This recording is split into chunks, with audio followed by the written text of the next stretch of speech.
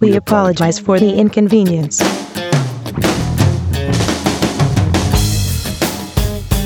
So tell me what this is. I don't know anything about it. This is a podcast called We Apologize for the Inconvenience. I have heard of it. Thank you. Okay, great. I didn't put that together. The Wafty, great. Yes. Wafty Show. The Wafty Show. Oh, there So- you go. We did an episode that released this week about Dead Center. Yeah. And so just sort of We wanted to get some impromptu history of decided- Dead Center. Yeah, And we heard you used to work for them. yeah. So All tell the- us your name on the record. Sure, Melissa Scaramucci. There we go. Yeah. So yeah, tell us about Dead Center. And 2001 was the first year I went. It was a 2-night screening, 6 straight hours of short films that Justin Floyd did at what's now Oklahoma Contemporary. And I went, and it was great. The next year, I had done my first feature, and I screened it here at the museum.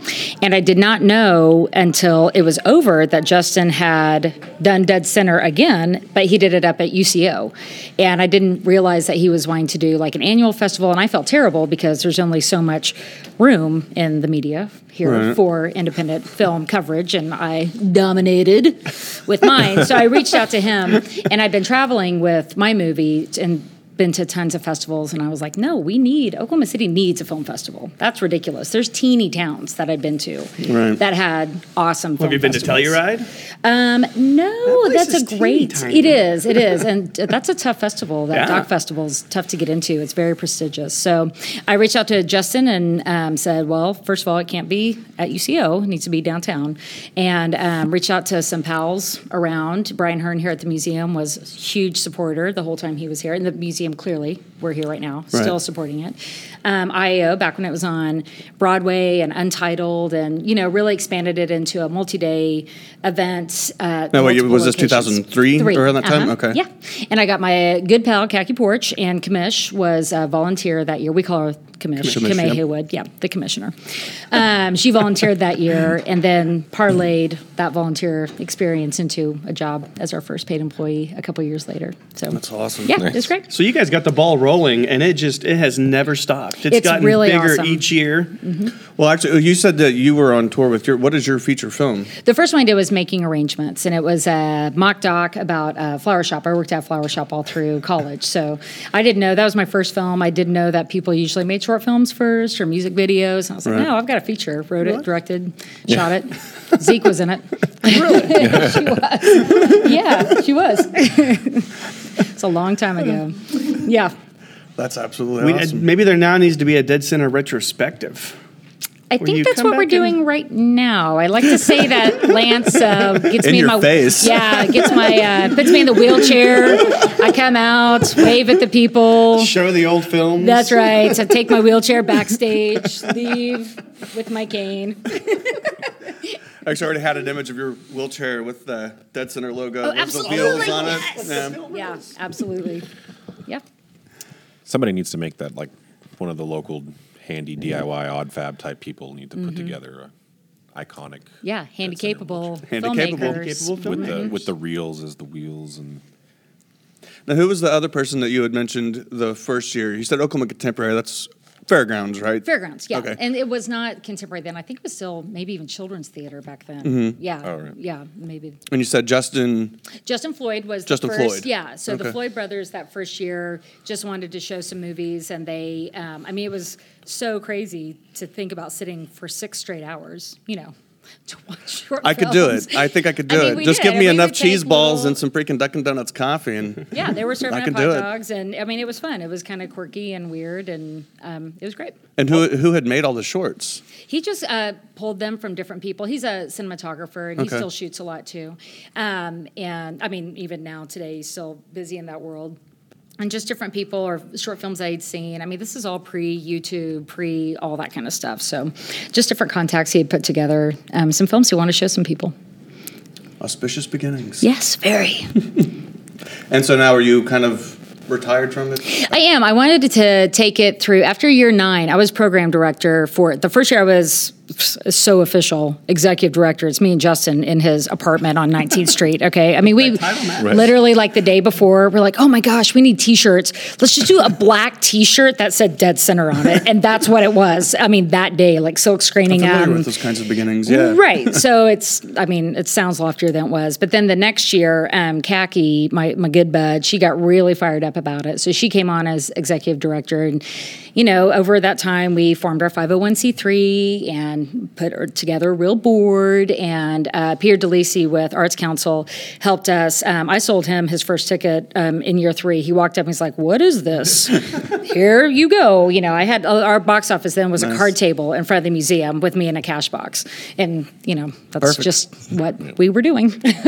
Actually feels appropriate to have the first ticket sold to Peter DeLisi. Absolutely, yeah. Well, but then he came on and he was great because he helped us form the volunteer structure that they still use today, which is based on what they do for Festival of the Arts. So that is another big event that uses a lot of volunteers to get it going. Yeah. So he was a huge asset too early on. It's interesting to me to see how many of the people you're mentioning are still actively involved. I mean, Peter DeLisi, I showed up at the Dead Center office a couple weeks ago, or last week, maybe it was this week, I don't know, I've lost track of the days. But I mean, he was there backing his pickup onto the sidewalk to load all of the swag bags and everything, and he was still just right in the middle of everything, being involved in it. We were really lucky early on to reach out to some, tastemakers and important people in the community that saw that this was something that needed to happen, even though we were showing movies to 0 people. I mean, those first few years, I can't tell you how many times we turned the push play and nobody's in the room. Yep. You're kidding. No, I mean, if you guys talk to Brian Hearn, when he was doing, he built the film program here at the museum, and that was when the museum was out at the fairgrounds. I mean, a long time ago. Same thing. I mean, it just takes a long time to get people to understand that independent film isn't scary or dangerous or boring or whatever word that they have associated with independent film. So it took some time to draw people in. Mm-hmm. And my first experience with it was this year. Yesterday was the first time I actually came to Dead Center and watched films. Yeah. And they could have packed the largest theater in there with people. Absolutely. For the short films. And hearing the story of you guys would hit play and there would nobody be in the theater, like, wow, are you guys talking about the same film festival? Yeah. So even though I had kind of beginnings, you guys just kept going. Sure. And you kept building it. What was the force behind it that made Oklahoma City have a film festival? I mean, well, we started early. I mean, our very first year, and this comes from knowledge from other filmmakers too. Like, you guys, I think, are going to talk to Bradley, and I worked with Bradley Beasley on a lot of his movies as well, and just. Since it was a festival run by filmmakers, I was a filmmaker. Khaki had been in production. Justin, all of us had been filmmakers ourselves. Jeffrey L. Smith at IAO, all these people had done it. So we had a very different approach to. We had different energy. We wanted it to be there. We wanted it to be successful, and we wanted there to be a place for Oklahoma filmmakers to show their work and know that there was a community that supported them. So that was I think, the original Fab Five sort of driving force is that it needed to be here. And then we started throwing parties immediately. And because people will at least come to a party if they won't go to a movie. And over time, people realize that the best thing to talk about at a party is a movie. So then they start going to the movies so they would have something to talk about at the parties. Because you don't want to be the person at the party who didn't see the movie that everybody's talking about. Right. You can't be that person. I think we've kind of tipped the scales this year, though, with people coming to the movies and now talking about the party because Dead Center kickoff parties now involve explosions and burning down hills. Let's talk. Let's get on the right side of history on that. That's a grass fire, okay? That is not. That happens every day in Oklahoma. That's a little grass fire, and it's just going to feed that next year's party. Every party gets better. That might be a grass fire, but the legend will grow. It's awesome. I had nothing to do with it, by the way, just for the record. Yep. So what do you think about Dead Center as it is now? Like, I mean, you started in these working out of an apartment with, oh, crap, we need T-shirts. And now there's this machine that operates, and there are T-shirts and logos are everywhere and amazing programs and sponsors. And, like, did you envision it back then that it was going to become this one of the top 20 I hope film so. festivals I mean, in the country? you mentioned some of the folks that were supportive early on, and people like Visual Image, who did all of our program and logos, and they did all that stuff for free the whole 7 years that I was doing it. Bumbershoot PR, that's constantly. I mean, Tracy and Rob, they've been there for years. donating their time and expertise to make sure that people hear about the festival and they know what the story is. I think that there's a photo in the program this year of us at year 10 that's Khaki and I's last year. Yeah, it's got Spike Jonze and the Coins and Matt Hoffman. And we really thought, I certainly thought, this is it, man. We've closed down Broadway. We have this huge Red Center party. It was the first time we'd done a big preview party before. That was a separate ticketed event. And I really thought that we had hit critical mass. Like, there's never going to be more people than this that are going to want to come to this film festival. And to see me 100% wrong about that is awesome.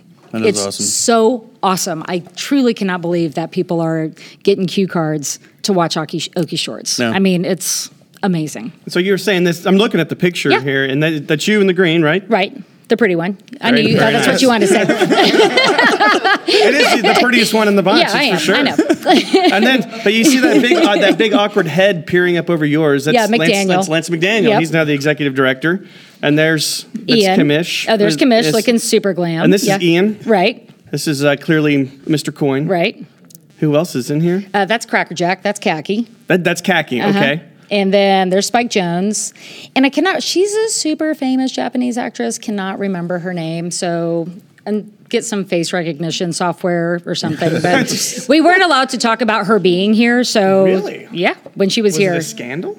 No, she just was, not having Flying her under the official radar. Gotcha. press Okay. people with her to manage her or whatever, that kind of thing. Yeah. I like it. Tell me about one of your favorite Dead Center memories. Oh, Something my that stands out God. in your head that it seems like every time you guys get together, it always comes up. So my favorite is I don't know how much time you have. It was the year that we were showing The Fearless Freaks, which Bradley had made about the Flaming Lips. Yes. And it had screened the week before at the museum, not part of the film festival, or maybe it was 3 weeks before. And Brian and this is when we were showing like big betas, and we were showing, everything was on tape, and it was different. We showed this film outside at Kerr Park, which was right on Robert S. Kerr. It's all torn up, under construction, but there was an amphitheater down there, and that's where we did our free outdoor screenings. And it was great because the wind would come in and just lift that screen up like a sail down in that bowl. It was awesome. So anyway, so we're down there, and it's so many hoops you have to jump through, guys, to get those outdoor screenings done. City, lights. It's really intense. I get there, we're setting up the equipment, and we're doing, all the tests, and I don't have the film. I'm like, oh, well, Brian's got it, because I counted on him keeping his copy from when he showed it just a few weeks ago. And I call him, and I'm like, where's the movie? He's like, I don't have the movie. I was like, oh, my God. We're like 2 hours away from showing this movie. This is the Saturday night film, the big movie, outside, and I don't have it. Luckily, because it was so long ago, it was released on DVD that same day. So I was, but this is like all the Blockbusters have already closed down. Like, who even is selling these things anymore? So I get in my car, and I'm racing up to, I was like, maybe Randy's M&M, and Edmund might have it, because we had tried to coordinate this DVD release with the film. It's like, maybe I can get it. So I race up there. Yes, they've got it. I buy the damn movie, and I come back, and it's there, and we're testing it, and all the lights are on still around the park, and this guy could not care less. Like, he's in the Sandridge building now, as Robert S. Kerr Tower then, or maybe it's even something else now. Who knows? But he just could not care less that those lights were not. He wasn't calling his guys back. I was like, I can't see the movie. There's all these park lights on. We got to see the movie. It's too bright. There's too much light. Anyway, he came. I threw a fit. I made tears work occasionally. They get the guys in to come in and open the door, turn off the lights, close the door back. It was just felt so crazy that when the movie finally started, I collapsed. So I just did not think break it was down, absolutely going to happen. Yeah. And we went to Nona's, did our after party for a long time, which was great, up on their balcony, looking over on Charlie Christian Jazz Festival was usually the same time. So Bricktown was really fun. And Brian had just moved into a new apartment, and I was so mad at him that he had gotten rid of this movie that I had to go through all of this for 2 hours trying to get this done. I went through the party and told everybody everybody the secret after party would be at his house. Nice. And then I told him last. Did everybody go? Everybody went, and it was awesome. It was so great. Yeah. Thus, the after party was born. Yes, the secret after parties are actually a revenge fantasy. Is Revenge how fantasies, how that happened. So that's the kind of like monstrosity that probably does not happen now. Yeah. It's the well-oiled machine that Dead Center has turned into.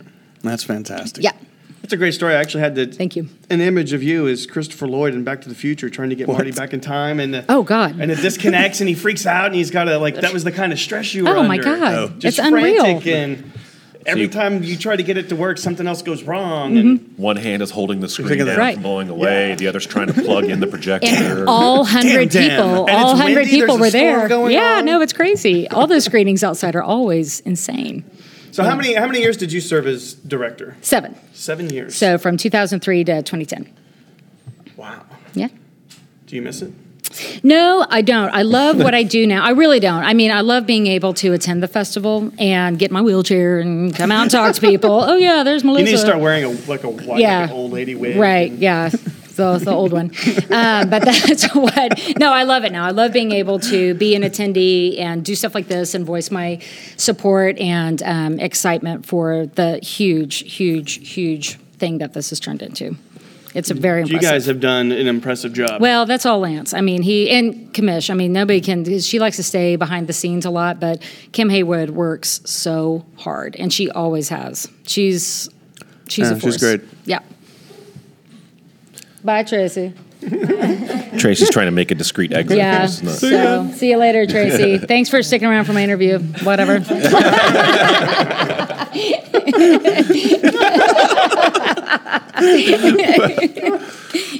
Well, do we have any other? No. I mean, I feel like we got kind of a great history from you. So thanks No, for Sure, taking the time. absolutely. Honor having you here. Yeah. Well, thank you guys. It's an honor for- getting to be here. Yeah. and eat cheese balls with you. Yeah, and sure. Yeah, and sure. A cheesy big thing of poofs. cheese poofs. It's fantastic.